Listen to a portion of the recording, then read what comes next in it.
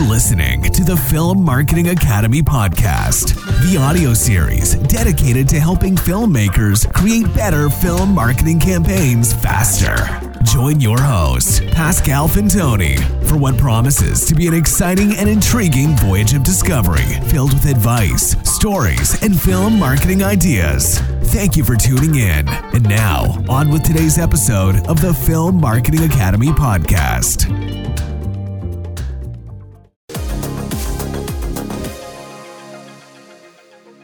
Roger Edwards' Squid Game, the Netflix surprise hit. Or was it a surprise? Perhaps they knew exactly what they were doing. We'll discuss marketing in a moment, but you watched it. What did you make of it? Well, it was pretty violent, wasn't it? It was pretty violent. We binged watched this over a very few nights. I think maybe three nights tops to watch all the episodes. It was just one of those series which just had everything in it: a great story, great characters, motifs, design, the music, everything. Just all of it just made it compulsive viewing, and the cliffhangers on the whole were pretty edge of seat stuff. You know, the sort of cliffhangers where you just simply cannot not watch the next episode straight away, even if it's 1 a.m. You know, you still feel, should we just stay up and watch this next episode? But that means that we won't go to bed till 2 o'clock. But we can't not see what happens. You know, it's that sort of thing. So yeah, absolutely incredible series. As I say, very, very violent. And I think that the fact that it is a South Korean production, again, makes it feel unique as well. You know, I've watched quite a few South Korean series and films recently, and the subtle cultural differences make them really interesting and so much different than an American production, which I guess we're all used to. So everything about Squid Games tick boxes for me. I would agree. As you know, I've been very fond of Asian cinema for many, many years. Started in the 80s and 90s with Chris Ducker, with the Hong Kong superstars. And I would agree this idea of pure escapism, being drawn into a different world altogether with their own kind of rituals and customs and so on. I find having to listen to the language spoken and having to also keep up with the subtitles just creates a truly immersive experience. And that add on to that the stunning photography that certainly this part of the world is known for. But as you hinted at, it was also the thought and the care that was taken to the production, into the design, the costumes, the symbols, the sets, and so on. We know, because of course now the story has been shared, you know, across different media, that the director Rang Dong-hyuk, you know, spent 10 years of his life from concept to finally getting it financed by Netflix, going through many rejections and so on and so forth, to the point where he has confessed to be truly exhausted by the experience. And whilst Netflix, of course, would be very keen to do a second season because it is about money after all and profit to be reinvested in other productions, he said he's not sure that he wants to do it. And I think he needs to, perhaps as a storyteller, you know, would understand that, needs to move on to something else. But what has been fascinating for all of us is that when I say it was a surprise hit, it was a surprise because there was not much pre-launch marketing. The marketing happened post-launch, you know, once the movie was out and people were talking about it. And I just think that's absolutely fascinating to observe and discuss. But the one thing that I'm taking away, it was a series, and sometimes it was difficult to watch, I would argue, because there was this crazy contrast between the games, which were childhood games, and obviously the severity in terms of people taking part as adults and pretty much killing each other. Yeah, and the director and the writer, as you say, he's been at this for a decade trying to get this production produced. And I know that he's received quite a lot of criticism because people suggest that he's ripped off previous films like Battle Royale and The Hunger Games, for example, which are similar concepts in that you've got a group of people and you whittle them down to one winner, and usually the the people who aren't the winners are killed off in the. I mean, you could even argue one of Stephen King's earliest books. In fact, I might be right in saying it was the very first book that Stephen King ever had published, albeit under a pseudonym, was called The Long Walk, which was a similar concept of 100 people taking part in a game where all of them are killed one by one until there's one left. So, the idea, I don't think he's ripped off the ideas. Not at all, no. He's just adapted a pop cultural motif. But I think what really makes this scary is that, unlike Hunger Games, where, everybody's in it to fight to the death, and Battle Royale's a very similar film where they're more violent, I guess, where they're fighting to the death. And even the Stephen King one, it's all about fighting to the death. This is, as you say, it's playing incredible, simple kids' games, really simple kids' games. And yet the penalty for failing is death. And I think that the director had said that the reason that he focused in on the kids' games is he didn't want the viewers, us, to get hung up on the complexity of the game. So they didn't try and come up with some sort of Running Man, big glossy studio with all sorts of different rules and stuff like that. It was simple, easy to understand games so that we could focus on the emotions of the characters and the relationships of the characters, but also make us think, my goodness, what if I'd been in that situation? What would I do if I picked the umbrella piece of candy and had to chisel round the umbrella shape as opposed to the triangle or the square? And you're sitting there thinking, my goodness, if you get it wrong, one slip and bang, that's the end of it. That was what was really powerful for me. Yeah, absolutely. And I think the other thing that was very striking is a choice of cinematography where normally, back to your point about maybe a US or European production, the image would be gritty, there would be a lot of camera movement, they would use camera in a way and the light conditions to amplify the anxiety. This was so well lit. I mean, it was literally, you could see everything, sometime to very, very gory detail. And I think for me, what I took away is this analogy with game shows that we are observing, whereby a handful of very wealthy individuals are enjoying seeing a large number of less fortunate individuals fighting it out. And I don't think I've shared publicly my views on game shows or programs like The Dragon's Den and many others, but I think I saw the parallel between that, which is Dragon's Den, a bunch of wealthy people embarrassing those who are less fortunate, and you could argue that the production team is guilty of maybe leaning into that. But you could say the same with the X Factor, and you got so I also saw it was a kind of mirror of society and where we are heading, and maybe a warning sign. God forbid, I don't think we'll get to that point of games that will put people at risk. But it's just playing to that thing. So and. I think people saw, however, that there was ways in which you could still use dark humor to advantage. And as we're going to talk about marketing, many brands play to that as well. Yeah, no, it was definitely a massive comment about society, this whole series. I mean, basically people who were absolutely on the borderline of financial ruin, this was almost... I mean, it's a very difficult one, isn't it? But the odds of winning, I think the exact figure will elude me, but there was about 460 of them in the game at the start. And the fact is that if there's only going to be one winner, and therefore 459 bodies, the odds of you being the winner are so minuscule that you wouldn't entertain the possibility of playing the Squid Game unless you are almost utterly on the point of desperation. And it's almost like a assisted suicide in a way, isn't it? Absolutely. If you're going into it with the odds of winning.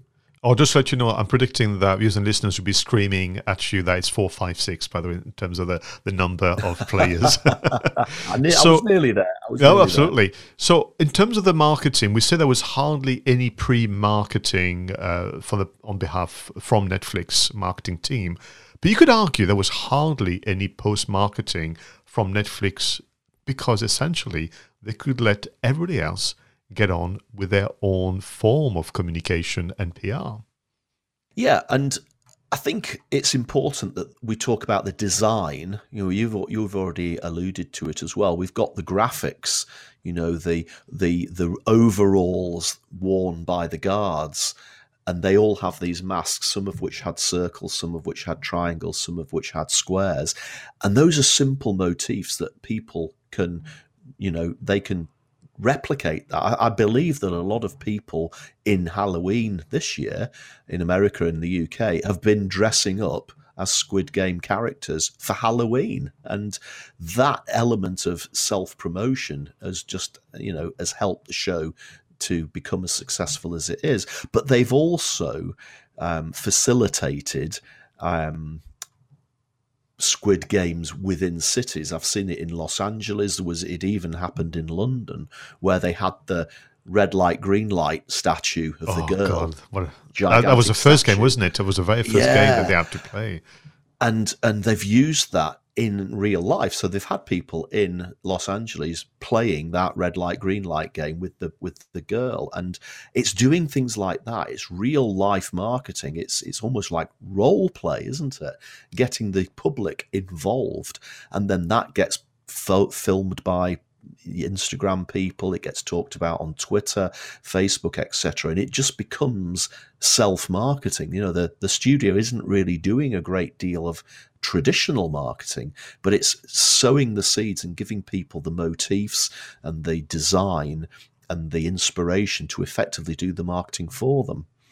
The two that I remember seeing being reported in terms of being inspired by the symbols of a Squid Game, which, by the way, are very close. Well, they are the same as PlayStation, which I thought was also interesting, although nobody has a monopoly on shapes, I'd imagine. But so it was Domino's Pizza, if I'm not mistaken, when you ordered pizzas in and around the launch of Squid Game, when you opened inside the lid, there were the symbols, but the triangle was changed into a slice of pizza, and I think there was a strap line of sort.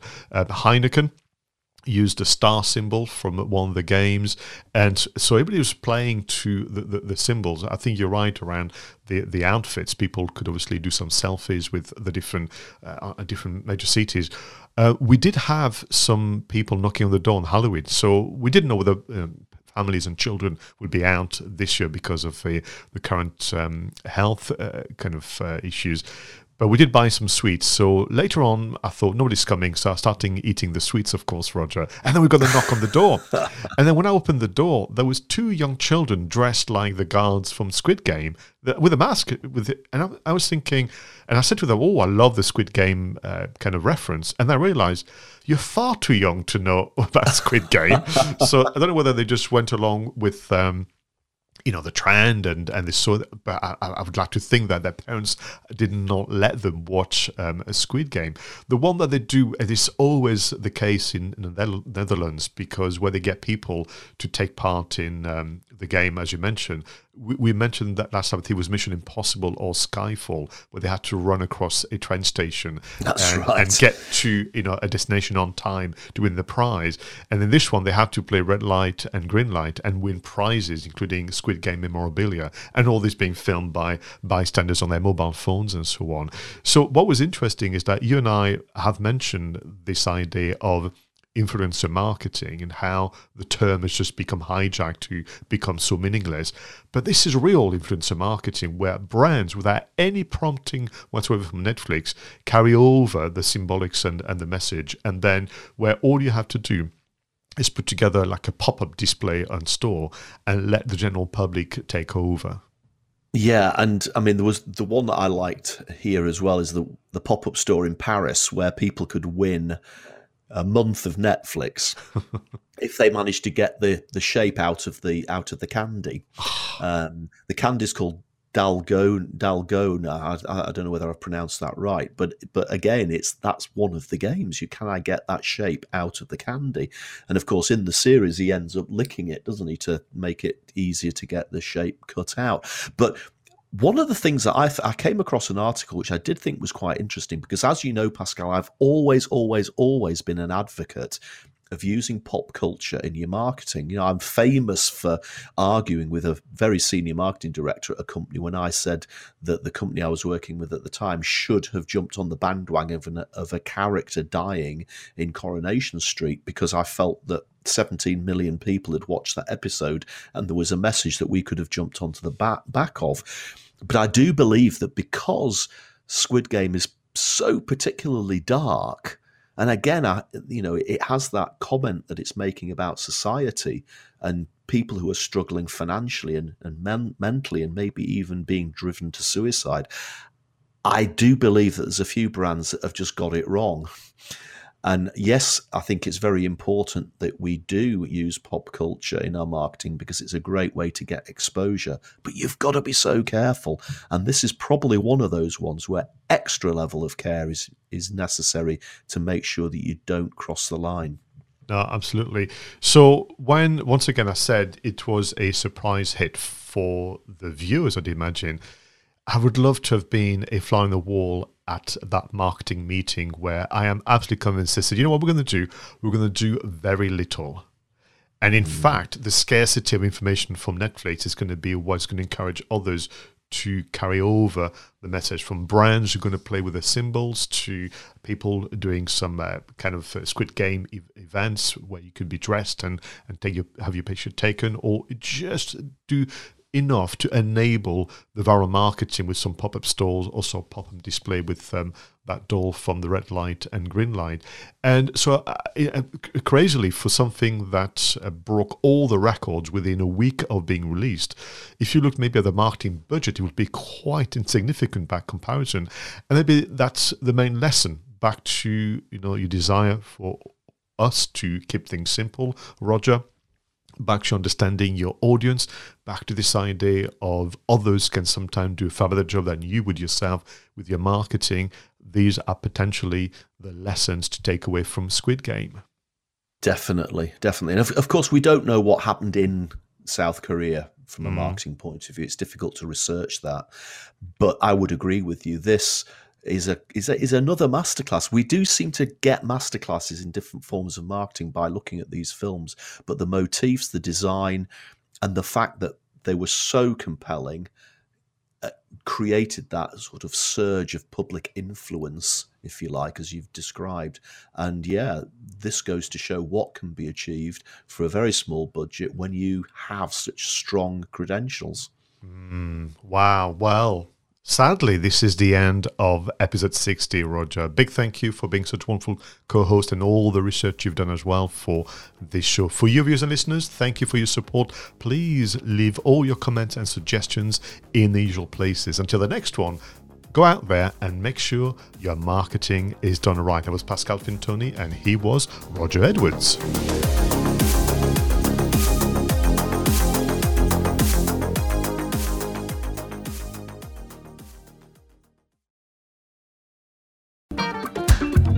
Thank you for listening to the Film Marketing Academy podcast, the audio series dedicated to helping filmmakers create better film marketing campaigns faster. For more information about our film marketing consultancy and training services, go to filmmarketingacademy.com and book your free discovery video call. And if you haven't already, don't forget to subscribe and follow your host on social media for more updates.